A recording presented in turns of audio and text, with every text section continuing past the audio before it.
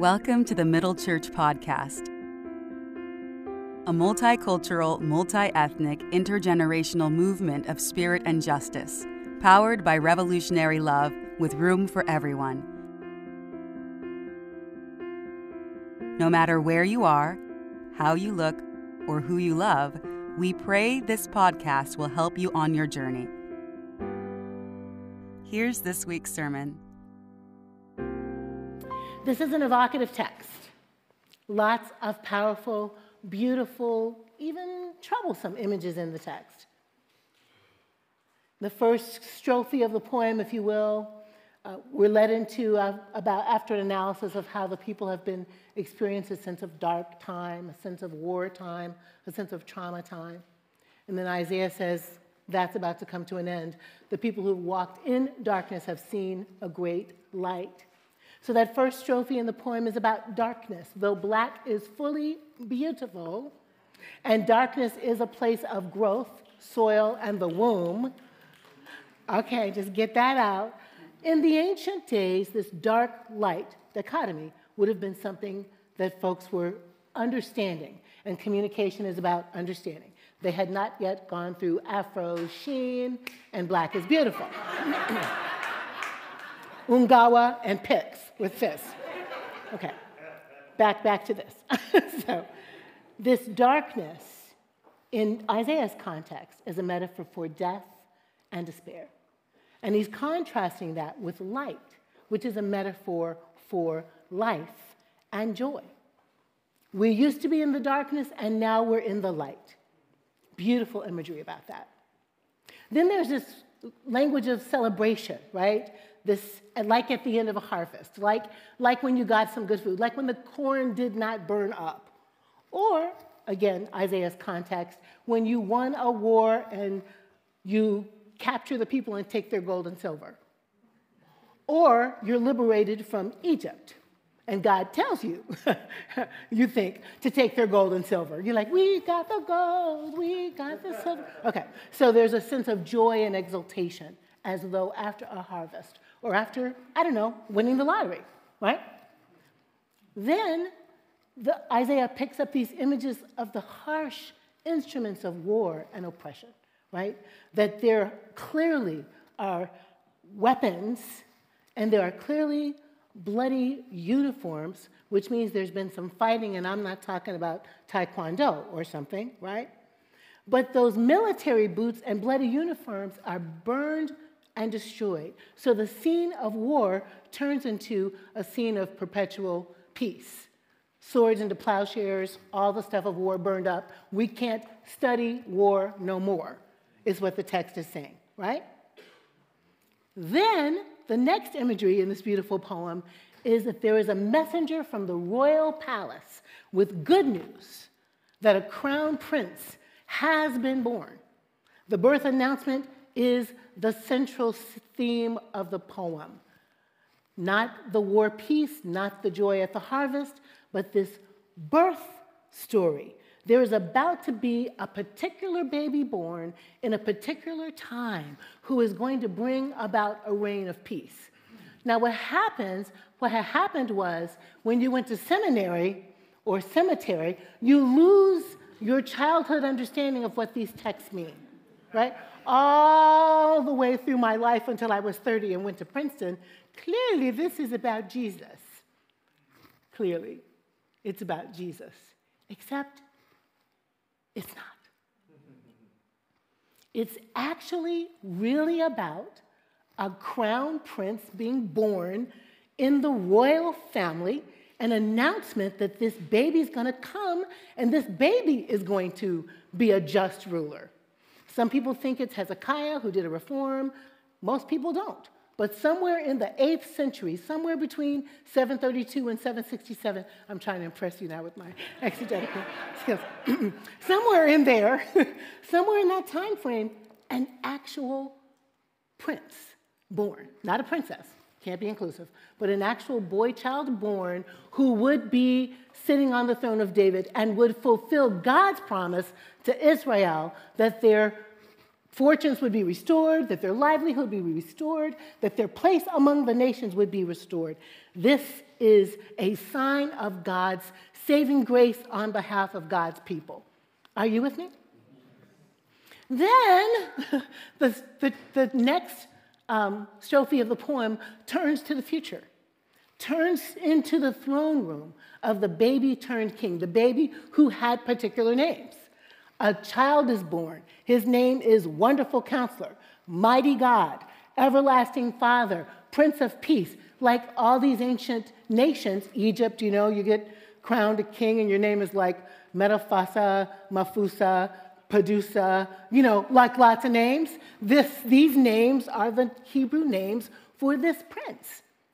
And he grows to be a king, and his reign is wonderful and full of peace, and there is a righteousness. He is going to inaugurate the reign of peace, and this fulfills the will of God forever. I don't love that as much as this is Jesus, to be honest, but it's not. Not yet. So these images, this evocative poetry, one commentator says, do these images have power?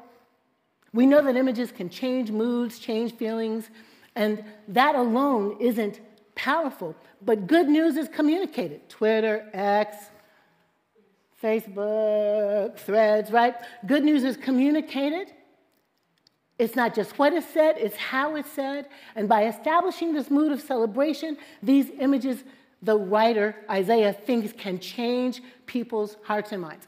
Okay. It would be naive to think the images alone can do it, the writer says. But in times of war, in times of oppression, in times of injustice, in times of violence, these images are meant to cause a different kind of reaction. They're meant to give hope. They're meant to remind us that God is still God and God can do better. Not by God's self. Deliberation, planning, hard work, community organizing, marching, closing down bridges, getting arrested, all the things we do to emphasize the story of peace. But this text is meant to fuel the imagination. Now, when you're writing a sermon, it shows itself to you. And what showed itself to me in this text is the importance of the story of the baby and the importance of the tense. For unto us a child has been born. For unto us a son has been given. It already happened. It happened in the past. What Isaiah is writing is a reminder, a call to remember that God made a promise and said God was going to do a thing and then did the thing. The thing has already happened. The joy that's expressed at the top of the text when the people have walked in darkness and see a great light and their exultation is strong and their joy is profound, the joy is profound because they remember that God is a promise-keeping God. And they remember there's something profound about a God who will enter into human history in the messy times and show up with a deliverer. This particular deliverer is a rich prince who's going to rule on the throne of David. The deliverer we're thinking about today is another kind of baby. A baby born in empire, but not to the emperor.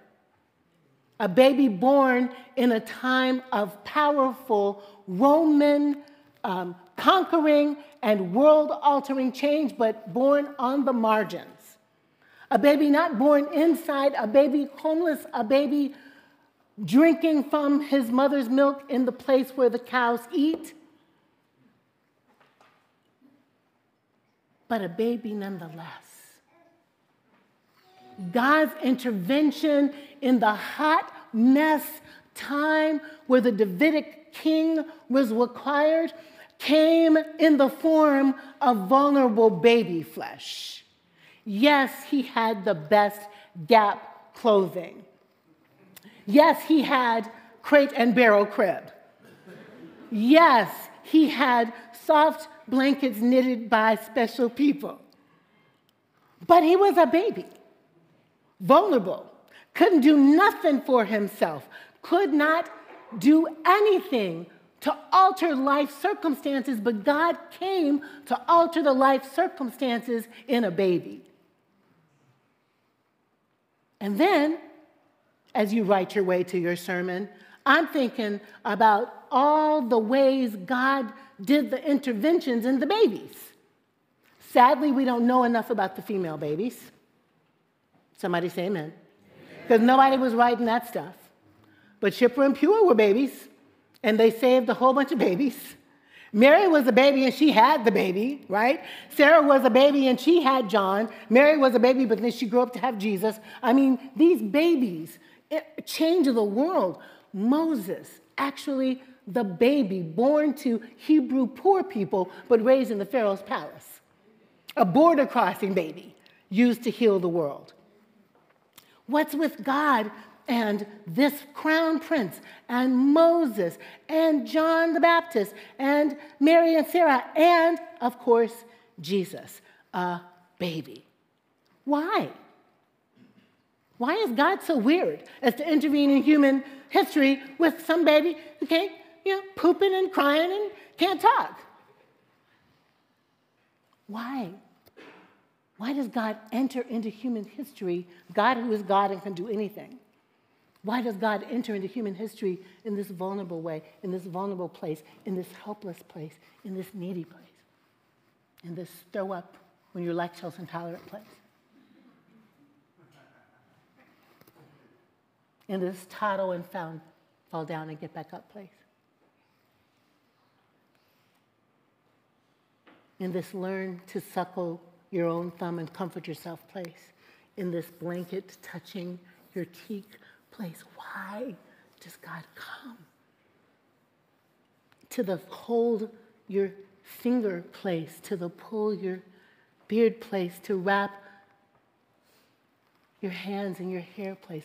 Why does God come into our story? As you make the face at me, an imprint on me, and I make a face at you, an imprint on you, and I know that I am loved. Why? Because we all were babies, and we all understand what the babies need, what they're like. In other words, it's a ubiquitous scene that God creates. I'm not the writer, but it's the trope. We get it. We understand this narrative. We are pulled into these baby stories, and when we get there, we understand what's happening. It does something to us. It's causative to us. It's transformative to us. I don't know nothing about birthing no babies. Nothing has broken out of my uterus.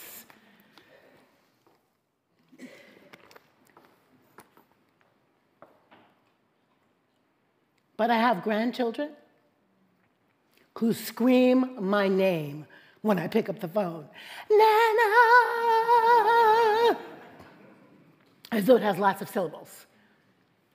They're run through the house, tussle each other, take the blue cushions off our couch and put them on the floor and jump on the cushions and say they're swimming in the ocean like Moana. Their joy is contagious. Teach your children well. Careful the things you say, children will listen. I believe the children are our future, and children are our present, teaching us how not to die in this death-dealing season of drama and trauma and wars in too many theaters to count. The children have something to teach us about salvation. The children have something to teach us about how to live in the midst of death. Have you seen in your feed the Palestinian children sitting in a circle and the adults are juggling or they're singing or they're dancing? Have you seen in your feed, because the feeds are controlled by the algorithms who know what we want to see, but have you seen in your feed any little Jewish children still having Shabbat meal and love with their parents despite the war? Have you seen in your feeds those little children from Africa who dance their butts off without their shoes on and with clothes that look like they are sixth hand, not second? The joy in the children, the joy in the children despite the poverty, the joy in the children despite the parents, the joy in the children despite the war, despite the violence, the joy that the children know how to access that sustains them. They are our mentors. And maybe that's why God chooses the little place to come. So that we who are absolutely on our behinds with grief, distraught, despairing, angry, fighting about language because it's so hard to be human on the planet, resisting as best we can, but often succumbing to a feeling of, why, oh God, and where are you? This God, this weird God we love, enters into history, enters into our circumstances as a child, over and over again, because the children have something to give us that we won't get without them, and I think that's joy. How do we rebuild joy? Watch the babies, unless they're asleep, like this one. Watch the kiddos. Watch the playing with the skillet when there's nothing in it. Watch the joy of making Play-Doh imprints. Watch the vroom, vroom, vroom of the boy with the truck. Watch the imagination of jumping on blue cushions in the living room floor. The children have joy, and we must curate our own joy to survive these times. How will we do that, Jacqui? Remember, these stories happened in the past. Isaiah tells the story of a king born in the past. We celebrate this Christmas stuff every year, but it happened in the past. There's something about remembering, something about rehashing, something about rehearsing the stories, and I'm talking about the stories of the children now, that will remind us of our own childlike wonder and help us get saved from the despair. I have been told that I have irrepressible joy. I have been told that my joy can get on your nerves sometimes. Wonder who's close enough to me to say some stuff like that.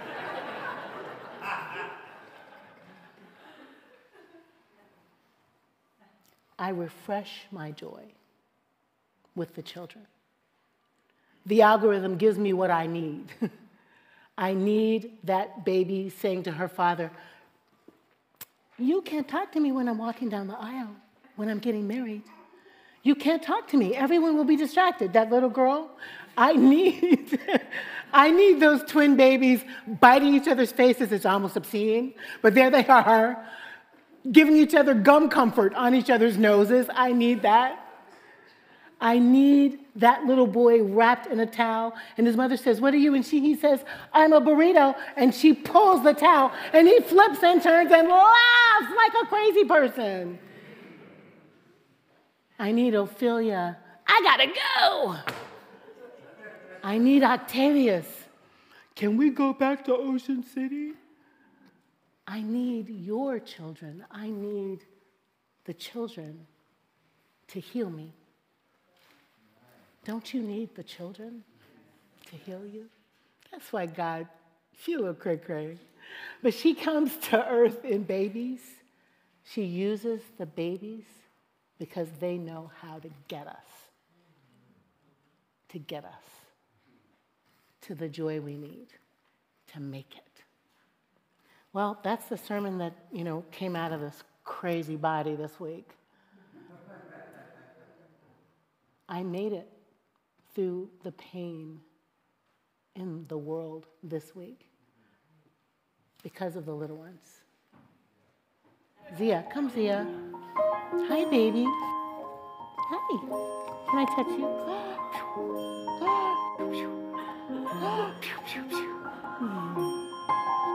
She doesn't know me. You see what happens? Hi, Zia. Hi. Can you come say hi? Hi, baby.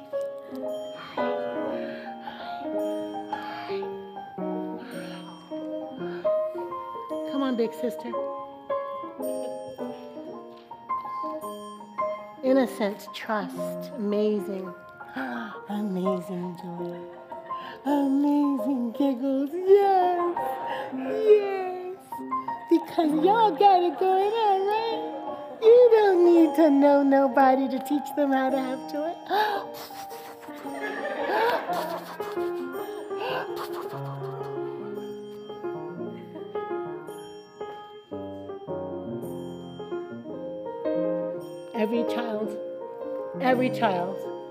Every single child deserves that opportunity. Every single one, right? Yes, yes, yes. So, yeah. Give me the love. That's right. That's right. That's right. Yes, yes, yes.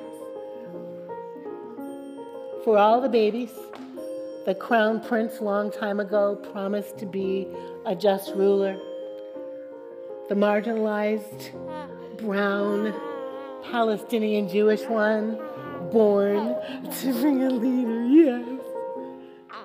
Yes. Yes. And for these two, and for Raja, and for all of the kiddos, we got to understand God's intervention and then what our job is. God's intervention and what our job is, right? Joy, joy, joy, and get to work. Amen. Merry Christmas. Thank you. Thanks for listening, friends. To learn more about Middle Church, visit middlechurch.org. You can help grow this movement of love and justice by rating us on Apple or Spotify and by sharing this episode with a friend or two. Send us an email at info@middlechurch.org if you have any questions or comments. We hope you'll come back next week. Bye for now.